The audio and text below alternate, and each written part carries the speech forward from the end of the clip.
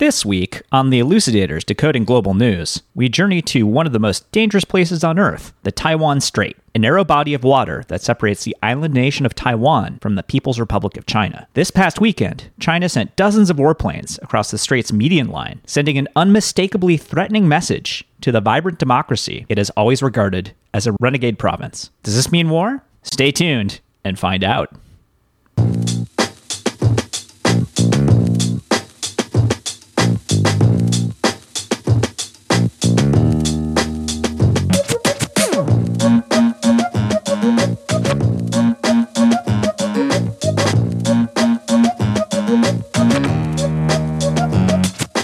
Hello, and welcome to another episode of The Elucidators. As always, I'm your host, Steve Pally. With me, as always, is my co-host, Pete Newsom. Pete, what's going on, man?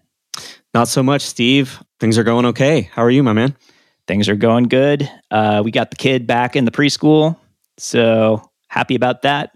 Yeah, that must make things like much more peaceful around the house, I would imagine. Very much so. And he's probably happier. Much happier. He has his friends and they get real dirty and they have arguments about stuff like who gets to play with the train at a certain time. So basically all kinds of things that like 3.5-year-olds should be able to do. Exactly. But have not been doing for 6 months. So yeah, it's a tough one. It is tough, but it is, it's a little piece of normalcy. It's nice. Yeah. Cool.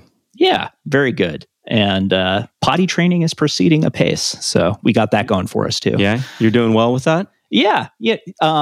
So we've got an incentive structure in place involving Thomas trains. I don't know if you're familiar with these. Yeah. And what it really amounts to is classical conditioning. You know, it's a variable reward, but he knows he's going to get something good if the right sequence of events happens around potty time. So for me, peeing is its own reward, but hey. Yeah, I get it. You kind of grow into feeling that way, I guess. Depends how much fluid you drink. And you're a man who enjoys his late night coffee. So I'm a coffee consumer. Yeah. People know this about me. Yeah, no, I do. And if they don't, I'm saying it publicly. I drink coffee a lot. Yeah, as do I. Just never past about noon. And you're chilling, 8:30 at night and cruising with the cappuccino. Well, you can flip your brain on without coffee, and I no longer can. So it is what it is. I don't know if this is on or not. Oh, ouch. Oh, you're saying about yourself. Okay. Yeah. No, you're good. Thanks, brother. Yeah. I don't think I have like any gears anymore. I think they've all been stripped. Well, you got some headroom to play with there. Inshallah. Anyway, we should probably talk about international relations, huh? Yeah, why not? What are we doing this week? Where are we this week? This week we are talking about Taiwan, Steve. We're talking about Taiwan because this is perhaps the world's single most dangerous military flashpoint. And Pete, I was telling you before we started recording, I've been to 3 different schools to study international relations and bombs and bullets, basically, at 3 different levels: bachelor's, master's, and PhD. And professors at all 3 levels told me, basically, that this was the most likely place for World War III to start. Starting in 1999 and continuing through 2015. Yeah, that is surprising and somewhat shocking for me to hear. I mean, of course, I am familiar with Taiwan. Sure. But when I think about all the things of major importance that are happening around the world, like happenings in Taiwan don't pop into my mind very frequently. Until this week, I haven't been reading much about it. And I certainly never have thought of it as a place that would be such an important flashpoint for a war. I know. I now sort of understand the deal, and we'll talk about it today. But it's very surprising to hear that of all the hot spots in the world, the Taiwan Strait is one of the most important. Yeah, it's number one in a lot of ways, and it has been for a long time. I think that people don't think about Taiwan very much because Taiwan has just been handled for a very long time, but that seems to be becoming unraveled increasingly as time goes on. And as this situation unravels, it goes from handled to very much up in the air. You get problems like China sending 37 military aircraft across the median line of the Taiwan Strait, including advanced fighters, bombers, and an anti-submarine plane this past weekend. Okay, so this just happened. Yes. China sent these military planes, 37 of them. Yes. You said across the median line of the Taiwan Strait. What does that mean? So Taiwan is separated from China by a narrow strip of water, basically the Taiwan Strait. It's not very far away from mainland China. And there's no formal border between these two areas, and we'll explain why that is given time later in the show. But there's been kind of an unofficial line of control in between the two. That's just right in the middle, geographically, the Taiwan Strait. And this is important because China has only crossed the median line 3 times in the last 20 years. And this has all happened, all 3, since March of 2019. But the scale of this latest provocation is off the charts. We're talking about basically a full strike group over 2 days. Yeah. And for 19 of the last 20 years, China respected this, I guess you would say, imaginary line. Yeah, unofficial line of control. Unofficial border. So it's only very recently that changed. Yeah, that changed basically a year and a half ago when China started probing over the line. And it changed in a very big way this past weekend because they sent a ton of planes, like really quite a lot of military hardware over this line. So why did they do that? Well, great question. It turns out that the U.S. sent an undersecretary of state to Taiwan this past weekend to attend the funeral of Taiwan's first democratically elected president, Lee Teng-hui, who is known as Mr. Democracy, which I think is one of the better nicknames for a statesman that you can have. It beats Mr. Autocracy, for sure. Mr. Dictatorship, not as good. And so this caused quite a bit of kerfluffle on the Chinese side. They don't like it when the United States sends officials to Taiwan. The more important the official, the less they like it. The U.S. sent a cabinet-level official to Taiwan in August, and that was Health Secretary Alex Azar, I guess, to talk about the coronavirus, among other things. And yeah, you can imagine that provoking China a little bit less than an undersecretary of state. Yeah, because it's more of a bounded reason for going. It's like health-related. Perhaps, but we're not supposed to have official relations with Taiwan in any capacity, and we'll explain why that is a little bit later in the show. So anybody on that level coming to Taiwan sends a signal to China that they really don't appreciate. By the way, has the U.S. ever sent someone of that rank in the government to Taiwan? Not for a long time. Basically, since I think earlier in the Cold War. In any case, it's rare and it's known to be disruptive because China doesn't like it at all. Yeah, China doesn't like it at all. And that's right. We'll explain why a little bit later. Obviously, Beijing got some blowback for conducting what looked like a mock bombing raid over the weekend. And on Monday, it's basically thumbed its nose at the United States and Taiwan by saying, hey, its forces are operating legally because Taiwan is an inalienable part of Chinese territory, meaning that there is no so-called median line. This was the foreign ministry's spokesperson, Wang Wenbing's position on Monday, basically saying, well, Taiwan's part of China, so what's the problem? We can fly our planes wherever we want inside China. Right. So he's saying there's been an unofficial division, an unspoken line of division, but as of today, we're officially saying that doesn't exist. Well, so it's really interesting. It's different shades of gray and different, I guess, forms of sophistry or rhetorical devices, right? China has always said that Taiwan is part of China, right? An inalienable part of Chinese territory. There's nothing new about what Wang Wenbin said in response to the opprobrium that China has received from this move. It's more the move itself. It's the actions they put behind the words. Yeah, exactly. There's no so-called median line. It's like, no, it's an ocean, so there's no border crossing or anything like that. But we know where the median line is, and it's been respected to this point. Right. China acted as though there were a median line until 2019.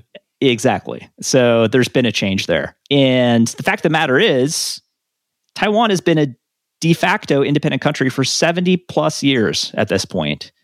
But again, the Chinese Communist Party has never recognized it as anything other than a renegade province of China.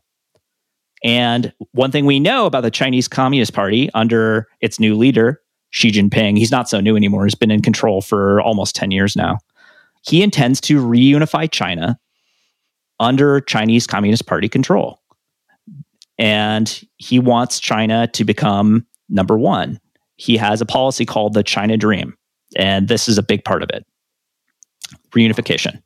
And so we've talked about Xi Jinping's policies many times on this show in the past in reference to Hong Kong, which is basically no longer independent in any way that really matters. In reference to Xinjiang in Western China, where something like 1 million Muslim Uyghur Chinese minorities are in re-education camps at the moment.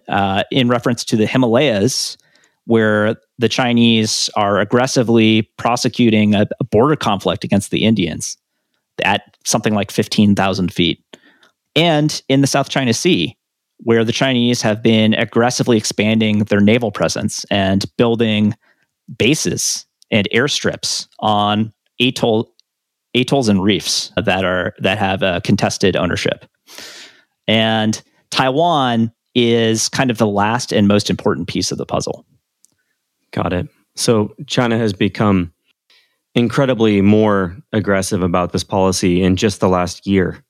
Exactly. Yeah, the last year or two, things have really seemed to speed up. And Taiwan is, out of all of these things that are frightening and dismaying, Taiwan could be the biggest of them all, basically. Right. At this exact moment, there's no way to be certain which way things are going there. No, I think we can make some reasonable guesses. But first, we should probably figure out what the deal is with Taiwan, right, Pete? Sure thing, Steve. Yeah. I'll go ahead and expound on this a little bit. Yeah, help me out. Sure. Taiwan is an island state off the coast of China. Right. It's about the size of Maryland and Delaware combined. I don't know why you didn't just say a Maryland and a half or something like that. A Maryland and a half. I think we only use Maryland as a unit of measurement. Exactly. Delaware doesn't get to join it. Come on, man. So, for instance, China would be 23 and a half Marylands or whatever. Exactly. Yeah. No need to bring another state into the. It's like merging metric system and King's English or whatever Imperial. That's called. Imperial. Yeah. I'll edit out me calling it King's English. I like that. Don't edit it. All right. We might let it stay. We'll see. So it's about that size, a Maryland and a half. It has jungles and mountains, kind of like Hawaii. Yeah. And I pulled up Google Maps before this show, and sure enough, they're at the same level of latitude. So it's kind of tropical, actually. Oh, that's cool. Yeah. 8 million people live there, and it's highly urbanized. Mm-hmm. Developmentally, it's on par with the USA, Canada, Western Europe, South Korea, and Japan, which is to say it's a first world industrialized country. It's basically, depending on how you count, somewhere in between 10 and 20 in terms of GDP per capita. It's wealthier than Spain, for instance. Maybe that's because they don't take a nap from like 2 p.m. to 5 p.m. every day. Oh, siestas, yeah. They have a very strong high-tech manufacturing industry. So yes, a lot of semiconductors and microchips are manufactured there. Taiwan was perhaps the world's best performer during COVID-19, which is ongoing, of course, but they have performed very well under the leadership of President Tsai Ing-wen, who we've spoken about before. That's right. When we did an episode on lady leaders. Yeah, the excellent performance of female leaders of countries around the world during COVID. Mm-hmm. So part of the reason that Taiwan has done well when facing COVID is that it has experience with the SARS epidemic of 2003. Was that epidemic or pandemic? Epidemic. It was not a pandemic, thankfully, because SARS was a lot more dangerous than COVID, which is hard to believe, but like a lot more. Okay. But it made it to Taiwan and did quite a bit of damage there. So the people there learned to wear masks, for instance. Learn to act early. Yes, on act these things. early, do social distancing, wash their hands, all the things that we've had to learn over time, very painfully. Yeah, that's right. So because of that experience, Taiwan started responding to COVID in December 2019, which is actually well before China even admitted that there was a problem. Right. And that also tells you that Taiwan has pretty good intelligence on what's going on inside China, which is not surprising. Right. Indeed. Taiwan ramped up mask production quickly, and they ramped it up to the point that it was able to donate 12 million masks to the USA. Yeah. That's a lot. Thanks, Taiwan. We needed those. We probably need even more. So the equation here is early start plus transparency plus civic activism. Yep. With the addition of crowdsourced data equals success when fighting. Massive success. Yeah. Massive success. So that's the current deal with Taiwan. Yes. So Taiwan is at a place with the pandemic where a lot of people apparently aren't even wearing masks anymore because it's just not even a thing. I'll admit that's surprising to me pre-vaccine. Yeah. Of course, even in places where it's gone okay, COVID can come back. It can, and it might in Taiwan too, but I think that they have had such a good handle on it. And again, they're an island. They're better able to control their borders than a lot of other places. Yeah, people are walking around without masks, and it does not appear to be a problem because they're still getting tested constantly. Oh, yeah. I am jealous of any system that allows for that. That would be really nice, right? If we could do something like that, but we can't. So instead, we just have to admire them from afar. That's right. So that's modern Taiwan. What happened in the Taiwanese past? Shall I go into it? Yeah, why don't you? All right. The first thing to know about Taiwan, in terms of its reasonably modern history, was colonized by Imperial Japan starting in the late 19th century, after Japan beat China in the First Sino-Japanese War. A few weeks ago, we talked about the Meiji Restoration and Japan's early modernization in the 19th century. They fought a war against China and took over Taiwan and Korea. That's interesting that the Japan controlled Taiwan for a while. Are there remnants of Japanese culture in Taiwan? I am not sure. So a lot of the first cadre of Taiwanese leaders had actually been trained under the Japanese administration, and in some cases even served in the Japanese military. Like Li Tenghui, for instance, was trained by the Japanese military, Mr. Democracy. I was going to say, I only know him as Mr. Democracy. Mr. Democracy, yeah. And I think he drew different lessons from Japanese military training than the Japanese did, pretty clearly. But his name wasn't Mr. Genocide, was it? No, it was not Mr. Genocide. Anyway, the Japanese control continued until the end of World War II, when they ceded Taiwan to China, basically.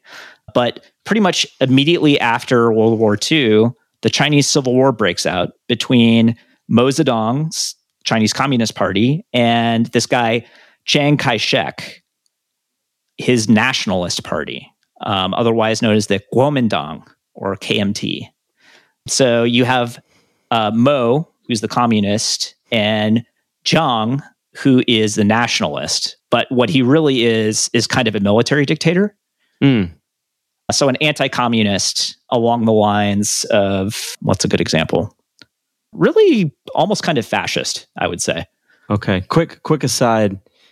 I've been always saying Mao. It's Mo? It's actually Mo. Mao's fine too. Okay. Yeah. Chairman Mo. Chairman Mo, yeah. And Chiang Kai-shek, yeah. So Chiang Kai-shek's nationalists eventually lose the Civil War and flee to Taiwan in 1949 with 2 million supporters. And this is the beginning of modern Taiwan. 2 million, that's a lot of... That is quite a few. Immigration to hit one little island in 1 year. Yeah, I think the Chinese communists watched this happen and kind of let it happen because they were like, these guys will just stay here and cause problems. So just like bottle them up on this island for a while. It's fine. Got it. So Chiang and his supporters call themselves the Republic of China, which is still Taiwan's formal name. Right? And they still consider themselves, or they have for a very long time, to be the rightful governors of all of China. Not just Taiwan, but also the mainland. After the communists won, the nationalists still retained a lot of military power. So it wasn't out of the question that they'd be able to come back at some point. Mm-hmm.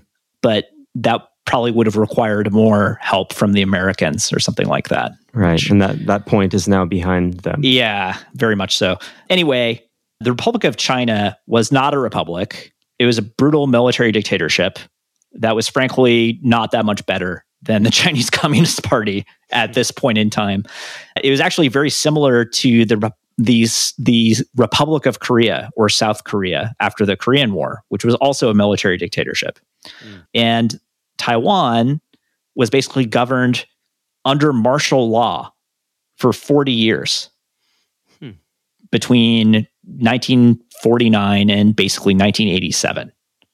So if you said something the government didn't like, they'd disappear you, kind of thing? They could lock you up, kill you. One of the first things the Kuomintang did after getting to China was murder 20 to 30,000 dissidents, intellectuals, and native Taiwanese. My goodness. Yeah. During a period of time called the White Terror, starting in 1947. Okay. And Chiang Kai-shek and the Kuomintang, again, they were very open about their plans to eventually reclaim China from the Chinese Communist Party by force. It's like, we're coming to get you guys. Just wait. And it was a much more evenly matched fight at that time. It was, yeah. But obviously, controlling China and controlling Taiwan are two completely different things. Taiwan being, 1/30th the size of China or whatever it is. Mm-hmm. Sure. So, yeah. How realistic was it? Not especially, perhaps. Sounds like Kai Cheng-shek didn't even try. And maybe he didn't try because he knew it wouldn't work. But yeah, he didn't try, but I think it was a good idea for him. He felt it was a good idea to keep saying it because it helped him keep control of Taiwan too. Right. It's like the rationale for martial law is we're still fighting this war against the communists. So I still need to be in charge. Absolutely, yeah. And that lasted for 40 years. It was him and then basically his son. During this period of time, and from here on out, Taiwan becomes a client state of the United States of America.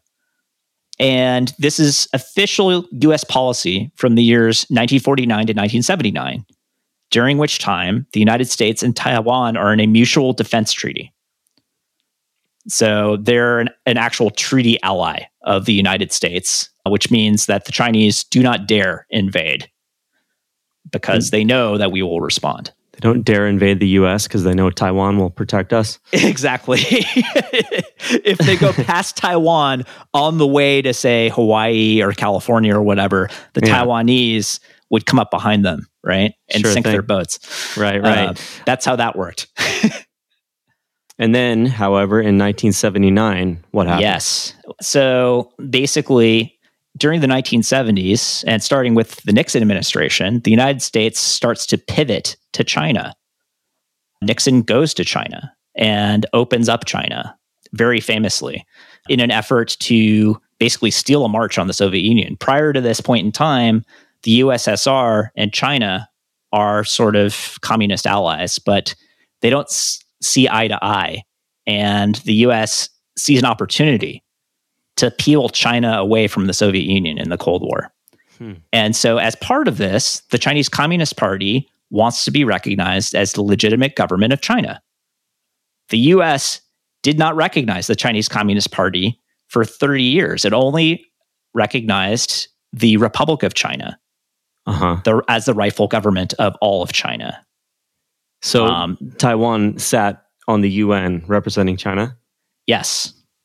However, in order to make this switch, the Chinese Communist Party requires the US to sever official relations with the Republic of China, with Taiwan and the Kuomintang. You just said Taiwan represented China in the UN. Yes, it did, up until about 1971. So the UN actually made the switch to the Chinese Communist Party in 71. Got it. And we followed 8 years later because we're a little bit slow. Gotcha.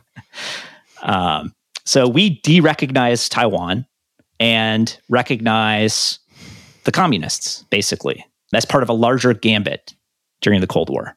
And it works. Until now, maybe. Yeah. Until pretty recently. However, that doesn't mean that we sever all relations with Taiwan, because at the same time, Congress passes what's called the Taiwan Relations Act. And what this act does is it declares that the future of Taiwan must be decided by peaceful means. That means no invasion allowed from China. Okay. It further stipulates that the United States will sell Taiwan arms of a defensive nature, and the USA will maintain capacity to resist anything that would jeopardize Taiwan's independence. Okay. So these two items basically improves Taiwan's ability to deter Chinese aggression itself, and it also extends deterrence in an ambiguous way. It makes it sound like the U.S. is willing to step in militarily. Well, we'll maintain the capacity to resist. We do not say that we're going to come to Taiwan's aid. Got it. So it's very specific, specific wording. Yes, very specific and very ambiguous wording, because we don't want Taiwan to start a war, stupidly, under the assumption that we're going to come bail them out. We basically want to put a lid on this whole situation. But we also really don't want China to invade Taiwan. Right. Yeah. We want to keep them apart from each other, basically. So we basically, say we may come in, we may not. I don't know. In the meantime, we're going to help Taiwan beef up their army so they can protect themselves a little bit better against China. And we're just going to sit on this, right? And this is the policy of strategic ambiguity, by which neither China nor Taiwan can be sure we will do anything in response to a move on either side, so they don't do anything. Mm-hmm. And this policy basically has lasted for 40 years. And so that ambiguity has prevented either side from provoking the other. Yeah, for a very long time. There have been a few bumps in the road, but by and large, it's worked. And it's also worked to promote this other rhetorical device, which is the one China policy that all three sides are committed to. Those sides being the Chinese Communist Party, the Republic of China, and the United States. And the one China policy is basically the recognizance that Taiwan is part of China. There's only one China.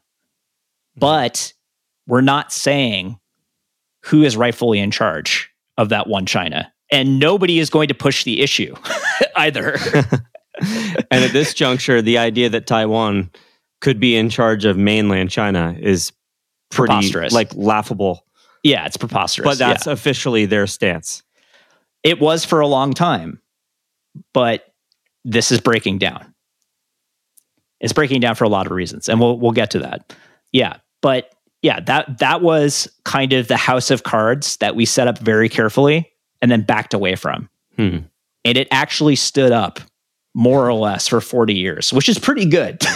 Yeah, that's not bad. That's not bad. Seems like about a week ago, someone came along to blow on that house of cards as hard as they could to see if it would stay up. Xi Jinping has been stomping around increasingly loudly and coming increasingly closer to the table that the house of cards is resting on, for sure.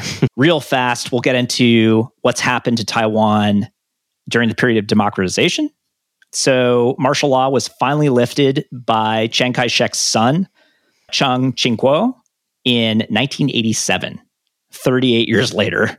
It's a long war. Yeah. And then Mr. Democracy, Lee Teng-hui, became Taiwan's first democratically elected president in 1996. Now, he was Chiang Ching-kuo's vice president. And so when he died in, I guess, 1988, he became president. And the country was still a dictatorship at that time in 1988. But he spearheaded open elections in 1996. This is the guy who just passed away at age 97. That we sent an undersecretary of state to the funeral of? Exactly. Lee Teng-hui, Mr. Democracy. And he has kind of an interesting story that I think is worth getting into a little bit, because it just explains the rise of modern independent Taiwan. He was born in Japan-occupied Taiwan.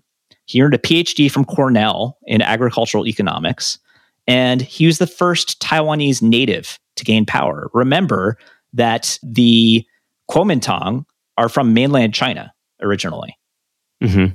And there had been plenty of people on Taiwan who were Chinese ethnically, but had been born there. But they were not in charge of Taiwan for a very long time.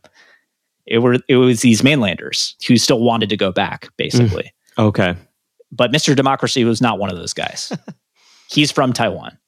And he was the first Taiwanese leader to speak in the Taiwanese dialect of Chinese instead of Mandarin Chinese, which is the language of the mainland. And he encouraged the formation of a separate Taiwanese identity, right?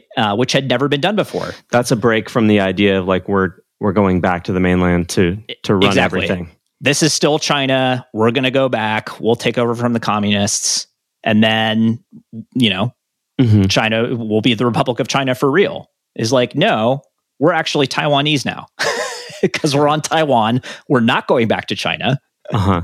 We should speak Taiwanese and be Taiwanese and might be as proud well of that. Acknowledge reality, kind of. Yeah, exactly. It's probably time to put this to bed, right? And move away from this one China policy and say, no, there are two Chinas, or if you prefer, one China and one Taiwan. That's fine too. Which doesn't actually fit this ambiguous, odd house of cards, as you put it. It doesn't. So this is kind of the start of some wobbles in that house of cards around 1996. Okay. But this policy has worked in that 2/3 of Taiwanese now consider themselves to be Taiwanese first, and only 3% Chinese first. Like now, as in today. Yeah, today, yeah. So Mr. Democracy really kicked off this movement of considering Taiwan to be its own country. Have a national identity and... Yeah. So now, its own national identity. Exactly. The Chinese communists hated Lee for obvious reasons, because they felt that he was promoting Taiwanese independence, which he was. That's true. Yeah. Even though he was a member of the Kuomintang, and Kuomintang at this point in time was still officially committed to the one China policy, de facto, he was saying, hey, no, we're Taiwanese. And so prior to this election, this first democratic election in 1996, they precipitate the Taiwan Strait crisis. So China starts launching missiles all around Taiwan and threatening war if Lee Teng-hui is elected democratically. Launching missiles, like testing them into the ocean? Yeah, or hitting targets? No, not hitting targets, launching them into the ocean, kind of like North Korea now does. Yeah, okay. And at this point, the Taiwan Strait crisis ends when President Bill Clinton sends 2 carrier battle groups through the Taiwan Strait. Just floating through? Yeah, floating on through. And at this point, we can beat the Chinese with 2 carrier battle groups, no problem. Okay. So they calm down. Like this is a major, major threat. And we can squash them in 1996. So they're like, okay. So and they dialed it back. Exactly. For 24 years. We saw their bet and raised them $1 million, basically. They were like, okay, too rich for our blood. We're not ready for this. We'll be back. Yeah, we're not ready for this. You guys can have your election and you can elect this guy. It's a double insult, right? Because number one, it's a democracy now. Mm-hmm. Number two, they're electing a guy who's Taiwanese. He's not Chinese. Got it. So the CCP, Chinese Communist Party, has a big interest in furthering the idea that a democracy can't work in and around China. Totally. Yeah, because that undermines their rationale for control. For basically. existing. Yeah, exactly. Yeah. And at this point in time, the United States can protect Taiwan against a threat from China because we're just so much stronger than them. This is, still at the end of the Cold War. This is after we've destroyed Iraq and the first Gulf War. Nobody can stop us from doing this. We have the world's paramount military, and it's not even close. Yeah. So this is easy. So after Mr. Democracy is elected in 96, his political party, the Kuomintang, loses power to pro-independence party, the Democratic People's Party, the DPP, in 2000. And this is Tsai Ing-wen's party, basically. So this is a big break. It's a huge break. Like in 1995, say, the Kuomintang... Kuomintang is unquestionably represents Taiwan's stance. And then 96, Mr. Democracy comes in. He's still Kuomintang, though. He's still Kuomintang in name, but his actions are that he's promoting a separate national identity. For Taiwan. Mm-hmm. Then 4 years later, a new party called the People's Party, Democratic People's Party, that's completely pro-independence, comes into power. Yeah, it's a big deal. It's a big deal for, again, two more reasons. One reason is that you have the DPP, which is pro-independence, as you've said, and that's new. Another big deal, another reason, and this is perhaps an even bigger deal, is this means that Taiwan is actually democratic because the Kuomintang lost power in an election and actually gave up. They went away. That's part of the deal, isn't it? Like, you're not democratic unless the party that loses actually gives up. But that's kind of a big deal when you're is. coming from 40 years of martial law, right? Absolutely. Yeah. Yeah. So this kind of seals the deal. And we see now that Taiwan is actually a democracy. And democratic Taiwan can't be called anything other than a tremendous progressive success story. There have now been 3 peaceful transitions of power between these two main parties, the Kuomintang and the Democratic People's Party. You mean as of today, there have now been 3? Right, since 2000. Yeah. Did the KMT win again and then transition back to the DPP? Okay. Yep, they've gone back and forth. Okay. So that's how you know this is actually a democracy. Mm-hmm. They're smoothly transitioning power and they have free and fair elections. This is the first Asian country to legalize same-sex marriage, which is something the United States did only very recently and only by virtue of a Supreme Court decision. That's right. Yeah. Taiwan has the most press freedom in Asia and also the largest proportion of female legislatures. In fact, twice the United States' number. So probably up in the 40 to 50% range. Wow. Yeah. And in fact, if you look at our 2020 Freedom House democracy scores, Freedom House is this organization that measures democracy around the world, and political scientists look at it as a reasonably objective organization for looking at this stuff. They use it in sort of their empirical studies of democracy, among other sources. Taiwan scores 93 out of 100 points, and the United States scores 86 out of 100. So they're at a solid AA minus. We're at a not so solid B. Right. Let's call it a gentleman's B. A gentleman's B. Yeah. I'm curious what some of the factors are that they look at. There's a lot of different factors. It has to do with civil society. So in terms of freedom of assembly, freedom of the press, free and fair elections, transitions of power are peaceful, representation, safeguarding of minority rights. They have a whole scoring criteria, whole scorecard, basically. Did we have an A 5 or 6 years ago? We're coming from a higher score. I can tell you that much. And I haven't looked too recently, but I do know that we've been degrading for a while. It's been a matter of decades. And we've been degrading more steeply since 2016. Yeah. And that, I think, suits my reality in terms of my lived experience. It lines up pretty well with what I see when I wake up in the morning and read the news, for sure. Yeah, it feels like an 86 and falling. It's like we might get 86 from the Democracy Project or whatever that's called entirely. Right. Freedom House. Well, so Freedom House scores China and Russia too. China is weighing in at a big, I think, 10 out of 100, and 10? Russia's at 20. So, jeez. Yeah, something like that. So we're still in pretty good shape, all things considered. Let's hope it stays that way. Anyway, you raised this point earlier, Pete. Taiwan is it's a living, breathing refutation of the Chinese Communist Party's argument that democracy is incompatible with Chinese culture and values. Right. That's BS. Like, you just look at Taiwan, right? It's like, yeah, these guys are great. Yeah, they have a fantastic democracy, and they're firing on all cylinders, and they're ethnically Chinese. I mean, they call themselves Taiwanese now, but so culturally, it fits their culture. Yeah, there's no reason why China could not also have a successful democracy, basically. Right. And these guys are just a thorn in the side, and they're right next to them. It's very inconvenient for the CCP. It's super inconvenient. So that's the long and the short, mostly the long, of Taiwan's history.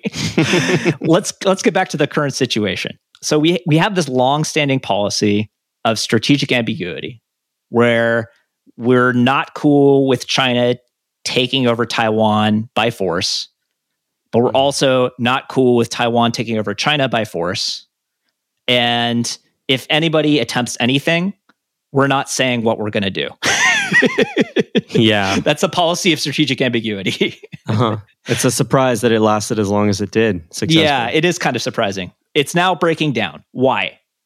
3 factors. Okay. Right? What's factor number 1, Pete? Let's say it's increased Chinese strength. That's, I think, correct. We heard from our friend, Professor Ryan Welges, last week that by some measurements, China now has a larger economy than the United States.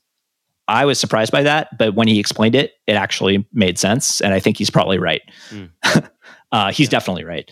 Mm-hmm. And China spends something like 15 times more on its military than Taiwan. There's no contest. So it's a foregone conclusion how a military conflict between those two without the U.S. backing Taiwan would go. Correct. The question is, how much damage could Taiwan inflict? And would China be willing to take that type of damage?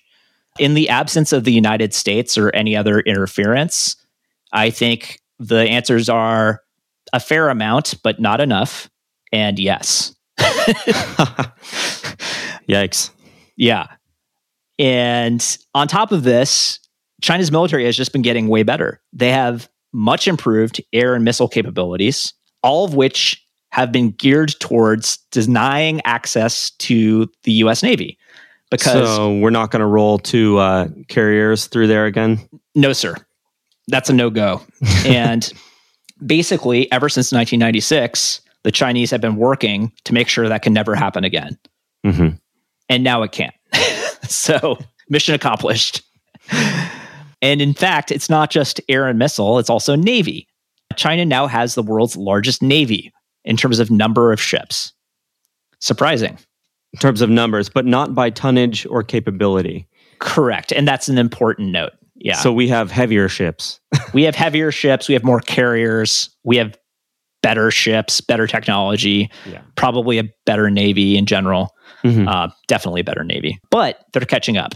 No question they're catching up. They're trying to catch up, and they're doing it. They've been outbuilding us in terms of tonnage since roughly 2015. So it's 5 years of outbuilding us. Didn't Trump say he's like revitalized the military? Yeah, he's said a lot of stuff. There tends to be a difference between stuff that he says and then what actually happens. I've never really fact-checked anything he said, but this one I might look into. Yeah, right. Take a look. Because if they've been outbuilding us, that doesn't sound right. Yeah, it doesn't sound right. And the Pentagon is aware of this and has some plans to address it. The question is whether they're going to get funded. I think they probably should if we want to keep Taiwan independent. Yeah. But the Chinese are very much on the move. The overall picture is we're still significantly stronger overall, but China has been gaining steadily. And guess what? Taiwan is way further away from the United States than it is from China. So we'd have to project power much, much further. Right. And that basically makes things so much harder. And it's a huge handicap. It's always been the case, of course. I mean, geography is what it is and always has been. But yes, China's abilities have increased enough that it's now, we'd have to do more at a farther distance. And not only have their capabilities increased, they've increased specifically to win this war. They've been building to fight this war against us. And so they've bought all the right stuff. Mm-hmm. While we've been buying stuff to do a bunch of different things all over the world. They've just been thinking about this specific thing, mostly. Yeah. Which, once you learn that, you kind of see why people who study this, say this is one of the most dangerous flashpoints right in the world.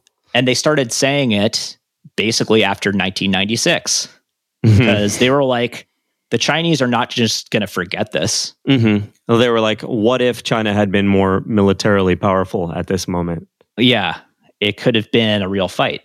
Yeah. And they were right to back down then, but they're going to go back to the drawing board and work for 25 years and become the world's largest economy. And China also now has the capability to attack U.S. bases further out, including as far out as Guam. And last weekend, China released a propaganda video involving a bombing raid on what appeared to be Guam. Was it like CGI? Yeah, it was like CGI, and it took scenes from Hollywood movies and stuff. So it was honestly kind of janky, but it was also look, Guam was in the video, right? Yeah. They were sending a message. And North Korea puts these videos out too. Sure. That they say a lot of crazy stuff. When China says it, you got to kind of listen a little bit differently. Yeah, sure. With the biggest economy on earth. Yeah. Versus the North Koreans. Yeah. Yeah. A little bit different. The conclusion of all of this is that the United States' ability to defend Taiwan against a Chinese invasion is kind of an open question. And here's the thing in international relations. You don't want open questions. Open questions are dangerous. Sure. Because somebody might try to resolve that open question. If the question is closed, as it was in 1996, you send your courier groups through, the other side backs down. Sure. If the other side thinks that they can win, they get to decide the answer to the open question. Well, they get to decide to try, right? And then deterrence fails and you have to fight. Ideally, you never even have to fight because nobody ever tests you. The difference between the ideal thing and the next less ideal thing is pretty vast there. Exactly. But they're now in a position where they've built to the point where they're actually able to deter us, potentially. At least from intervening in a Taiwan. Like the U.S. government or the more sane participants in the U.S. government are probably looking at Taiwan and thinking, is protecting this worth what it would cost now? Yeah. The cost is a lot higher than it was. A lot higher. It would be a real war against a real opponent that we frankly might not win. And we don't lose a lot of... Yeah, that's crazy to think about. We lose insurgencies and stuff in Afghanistan, sure. We don't lose a lot of conventional wars, but we also haven't fought very many. So... Yeah, and losing a conventional war to China wouldn't just stop with losing Taiwan. Who knows where that would end? Exactly. Ugh. Yeah. So that's, I can see you on the Zoom. You're making faces. Well, that's just, you do not want to go there or think about going there. Yeah. No, but we kind of have to at this point. So that's one reason why strategic ambiguity is breaking down. Reason two, Taiwanese policy. Mm-hmm. We've got Tsai Ing-wen as president. She's very popular. She danced to re-election in January. She is not actively pro-independence. She wants to maintain the status quo. But she does lead the Democratic People's Party, which is the pro-independence party. She beat this dude, Han Kuo-yu, in the election in January. He is a pro-China mayor of a major city. He's a Kuomintang guy. So Han Kuo-yu lost to Tsai Ing-wen easily. So the people of Taiwan are saying, we want to remain independent. Yeah. We like Tsai Ing-wen and we like the DPP. And then, to add insult to injury, Han Kuo-yu lost a recall election in his city in June. As mayor? So he's not even mayor anymore. He got booted out of office. He's a private citizen. Yeah, like Gray Davis, right? So here's the thing, though. Even the Kuomintang is no longer that interested in the One China policy. Both the DPP and the Kuomintang have condemned Chinese actions in Hong Kong, which killed the one country, two systems model that China once advocated for Taiwan and that the Kuomintang expressed some interest in. So the idea was, hey, we can reunify with the Chinese communists and they'll let us kind of do our thing on Taiwan like the Hong Kongers did in Hong Kong. And yeah, we'll be part of China, but we'll have autonomy. One country, two systems. We can still run our democracy. Gotcha. Yeah. So it wasn't out of the question, right? But at this point, guess what? One country, two systems is dead. Yeah. It's dead in Hong Kong. Hong Kong is one country, one system. That's right. It looks like China has a strong interest in making Taiwan be the same. Exactly. Yeah. So that idea has basically gone out the window. And after Hong Kong got squashed, Taiwan has started welcoming refugees from Hong Kong. A lot of them are moving to Taiwan. Now, they can't do too much to welcome them, right? Because they don't want to anger the Chinese any more than they already are. But there are a lot of Hong Kongers ending up in Taiwan because it's kind of like the next logical place for them to go. It's culturally Chinese. Right. And very similar to Hong Kong, at least in some respects. Hopefully dissimilar in terms of what the outcome is going to be. Yeah. It'd be a real super unfortunate for people to go through that in Hong Kong and then in Taiwan a second time. It would be. Yeah, I agree. That's the second reason. The third reason for strategic ambiguity breaking down is just confusion in United States foreign policy. It's I think the best way to put it. Mm-hmm. The Trump administration started out very pro-Taiwan, actually. Trump was the first president to ever take a congratulatory call from a Taiwanese president when he was elected in 2016. Recall that the United States doesn't have an embassy in Taiwan. It's not supposed to have any official contacts with Taiwan. Right. Tsai Ing-wen called him in 2016 when he won, and he took the call, which he wasn't supposed to do. Well, isn't it? I don't exactly remember, but I think he didn't realize what was going on. He didn't realize that there was any reason not to. Yeah, he may not have known what was going on, although he also came in ready to start a trade war with China. So I guess that's true. Yeah, keep that in mind that he ran on a policy of anti-Chinese. Sure. It would be very characteristic of him, though, to just have no idea about some tenuous, some diplomatic framework that she's like, oh, somebody's calling me, cool. Yeah, and they say they want to congratulate me, put them through. Yeah, patch her in. Yeah. So the United States has sold Taiwan billions in planes and tanks. So we sell them F-16 fighters. We sell them M1A1 Abrams battle tanks. That is good, sort of, except that most of this hardware wouldn't help much in the event of a Chinese attack.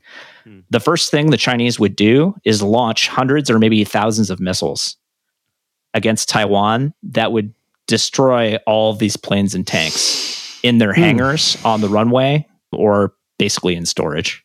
Yeah. Before any sort of invasion. So it's kind of not really what Taiwan needs. As we know... Store them underground. Yeah, right. They should. Or maybe in a mountain like the North Koreans do. Yeah, they drill into mountains and store all of their artillery in there. So they're very hard to take out with missiles. As we know, Trump hasn't been very good at working with U.S. allies. And when you're not good at working with your allies, you're not able to credibly extend deterrence to other allies. So when you do things like openly questioning the value of NATO, which he's done, when you say, we don't really need to be in South Korea or Japan anymore, let's just withdraw and let them get nuclear weapons. That definitely doesn't help either, because it just raises questions about whether the United States would actually do anything if the Chinese came knocking. I think if it was Trump's decision alone, and it could be, he'd be like, whatever. They're small. They can't do that much for us. So why get in a war? I think you're right. And I think now more than ever before, like anyone at the reins would be like, the price of going against China right now is very high. Yeah, you got to really think twice, and then maybe a third time. There are pros and cons in both directions. John Bolton, who was Trump's former national security advisor, wrote in his recent memoir that Trump regarded Taiwan as a chip to bargain away for trade concessions. So John Bolton has also said Trump doesn't actually care about Taiwan at all. Right. It's just like, whatever. He doesn't know anything about them. He just wants to use them, which again, sounds right. Sounds plausible. So Pete, here's my question for you. Okay. What's going to happen? What happens next? Well, Steve, I mean, probably nothing, but you never know. You never know, do you? Which I'll add, I hope nothing. I hope nothing. Because the opposite of nothing is anything. Yeah. Or I don't know if that's mathematically true, but anything in this case is bad, pretty much. Yeah, no, I agree. The opposite of nothing is anything. And we want a continued nothing. We've had nothing Correct. for 70 years, and we want the continuance of nothing. Right. And unfortunately, China is making it very clear that they don't want the continuance of nothing. Yeah. So right at this moment, the U.S. is badly distracted. Oh, yeah. We've got a few things going on. Knowing that there's at least some chance that we'd lose a conventional conflict with China, would we come to Taiwan's aid right now? It's an unknown.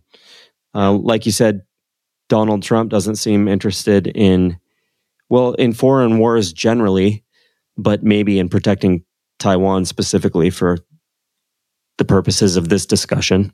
Yeah. Joe Biden might be more likely to respond based on, I don't know, understanding the last 50 years and having a different set of world values about what happens in the world. Right. Just caring about foreign policy. Right.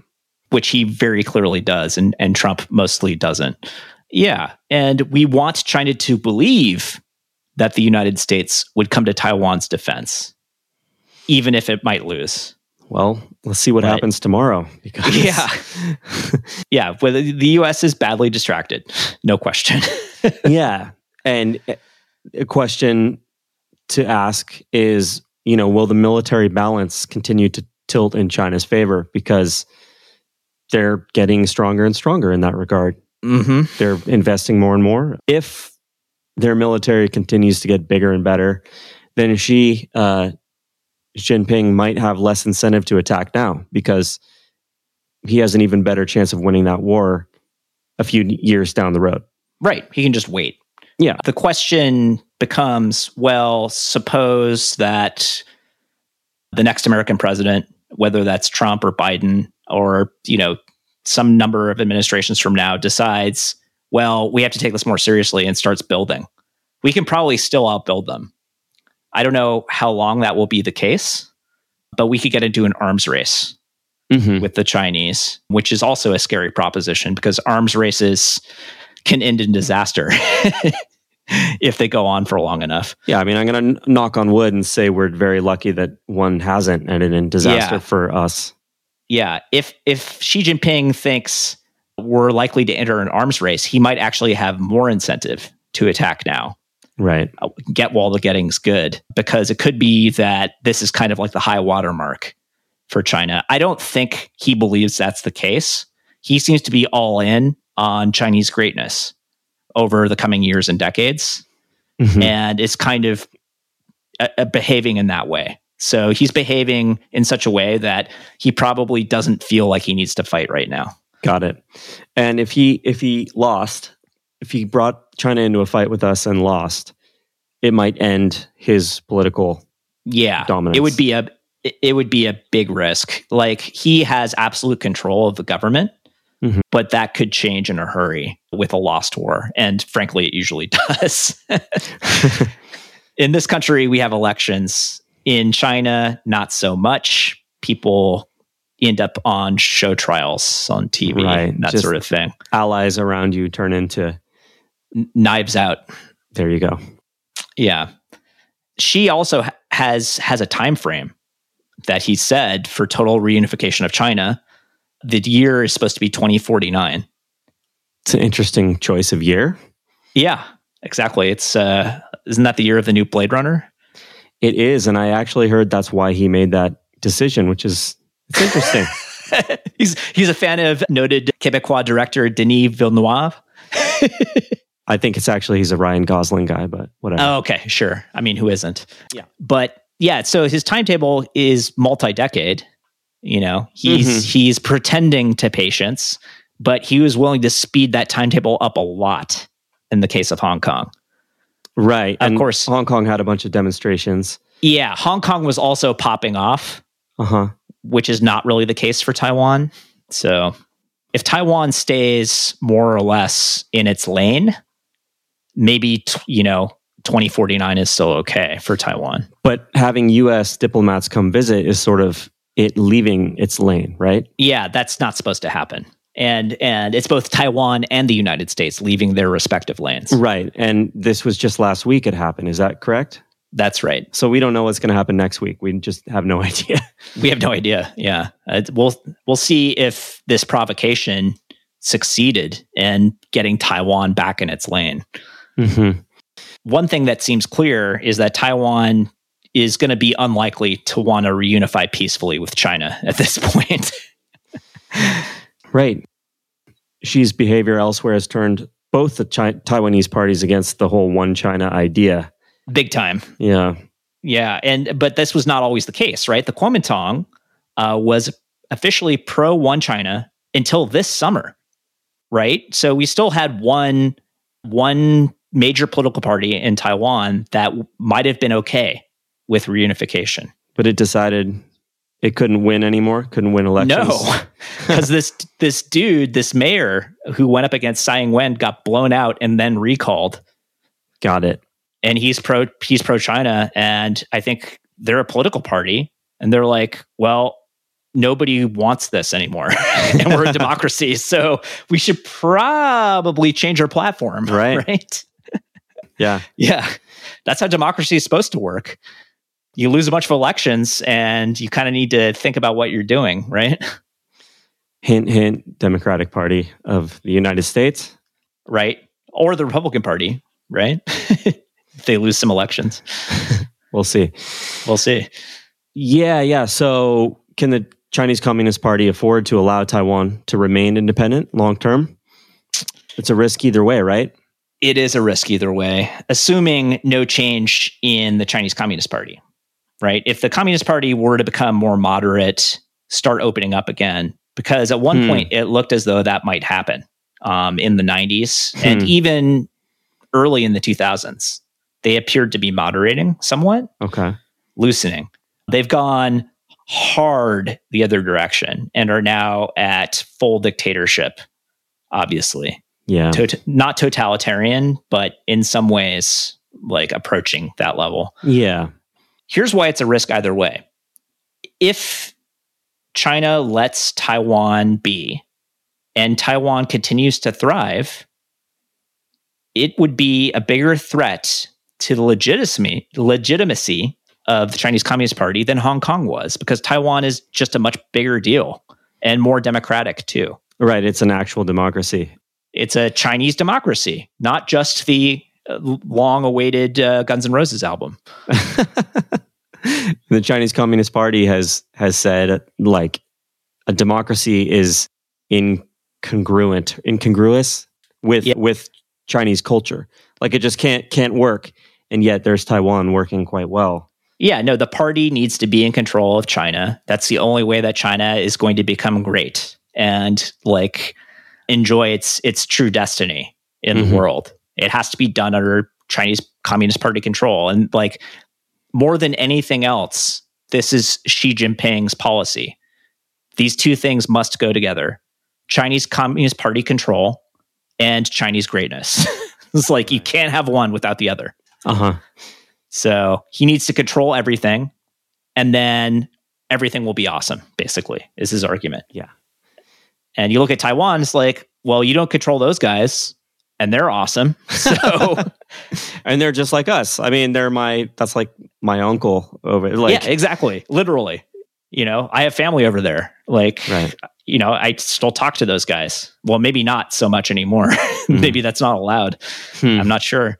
If you say no, though, no, we can't allow them to remain independent long term, that means you have to beat Taiwan, probably the United States, possibly Japan, and who knows who else in a shooting war.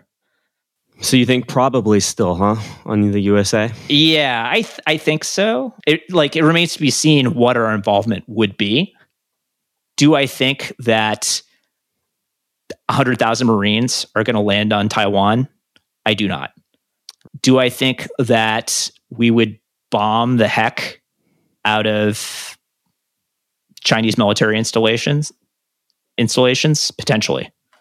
So just to say it again, this is the reason that this is one of the most dangerous situations on Earth. Yeah, probably the most dangerous situation. The one exception is probably India, Pakistan.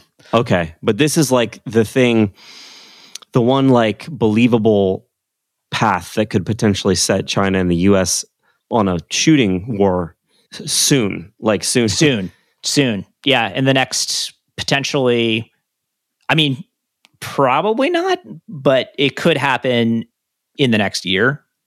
Yeah, like the likelihood's still low, but there's nothing else that is like believable where you can like see each step along the path to where if China continues to grow, then it just becomes more and more plausible, basically.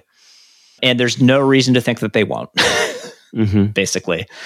If the United States shrinks while China is growing, then that gets even more dangerous. Sure. Yeah. And this was flagged 25 years ago. Yeah. By people who know what they're talking about. And ain't nothing changed in the right direction. Right. China's probably overperformed in terms of what anyone expected. Very much so. Yeah. I think they've exceeded most expectations. Yeah. So, not a surprise that Xi Jinping is making some noise. Not a surprise. What do you think, Steve? What are your final thoughts on this? It's scary. Not going to lie. Again, unlikely that anything is going to kick off in 2020, although it is 2020, so you never know, right? As I said, we still have 3 months in the year. It's a good motto to live by each day this year. Each day of 2020. And here's the thing. People talk about 2020 as if it's the worst year ever. There's no guarantee that 2021 is going to be better. Come on, Hate man. to say it. I don't want to hear that right now. I know. Nobody wants to hear it, but I'm the guy who says things nobody wants to hear. That's kind of what I do. It's what I do, Jerry. I mean, let's say this. Any year where there is potentially a coronavirus vaccine has a likelihood of being better than 2020. Yeah. No, you're not wrong. I can think of other stuff that might go wrong in 2021. Let's list it all on our way out of this episode. No, just kidding. That's a different episode. That's a bonus episode for our Patreon subscribers. Just kidding. We don't have that yet. Yeah, it's frightening. And it's just like you get this sense that it's a threat that's just growing. And particularly as long as Xi Jinping is in charge, it's not going to recede. The things that each country wants are just too in opposition. Like, there's no... Yeah, and he is uncompromising. He's not a guy that compromises, we've seen. So when he decides that it is time to go, he's going to go. He hasn't made that decision yet, and I don't think he's going to make it anytime soon. But like, it's just one guy, and he could, right? Right. I don't think there's any checks remaining on what he can or can't do with the Chinese military. And whether it ends up being him or someone else, it does seem like it's a matter of time. Yeah. Rather than a matter of if. Yeah. And look, I think he would prefer to not fight a war against the United States or have to invade Taiwan. He would prefer the Taiwanese to get back in their lane and just wait to be assimilated. But if he feels that there's a real possibility that they're going to make an open break, he won't allow it. Yeah. He won't. We've seen that he won't allow a Hong Kong type situation. And this is a bigger threat than Hong Kong was. It could be, ultimately, depending on how things develop in Taiwan domestically. Yeah. Well, I'm going to agree with you that it is frightening. And also, it's just interesting to learn that this is what it is, and it is what it has been for 20 years. Yeah. It's in the news right now. But when I say right now, I mean in the last week or two. Right. And I'm sure it has been in the last few years off and on, but it's kind of flown under the radar, I think, in terms of how big of a threat it actually is. Oh, yeah. We've been focused on the Middle East. We've been focused on Russia. North Korea. North Korea as Iran. well. Iran. We've been focused on China, but not for this reason. Yeah, not this facet of the Chinese picture. Exactly. But this is actually in some ways, the most important part of the Chinese picture. Mm-hmm. And they've been getting attention for other reasons. Hong Kong, the main one. This is much bigger than Hong Kong. Yeah. Potentially. So, well, what are we going to do, Steve? I think we're probably going to continue to monitor the situation, Pete. I thought you were going to say curl up in bed and just... Oh, yeah. No, that is my playbook for the rest of 2020, as you know. It's to just turn off my brain and hopefully wake up in 2021. Yeah, I think that's a good mental health strategy. Turn off your brain. Turn off my brain. Yeah, but we will monitor this situation. Yeah, we're going to turn off this week's podcast. I think we've done Taiwan, huh? We have, Steve. Good talking to you, man. As always, take care, buddy. You too, man. Bye. Bye.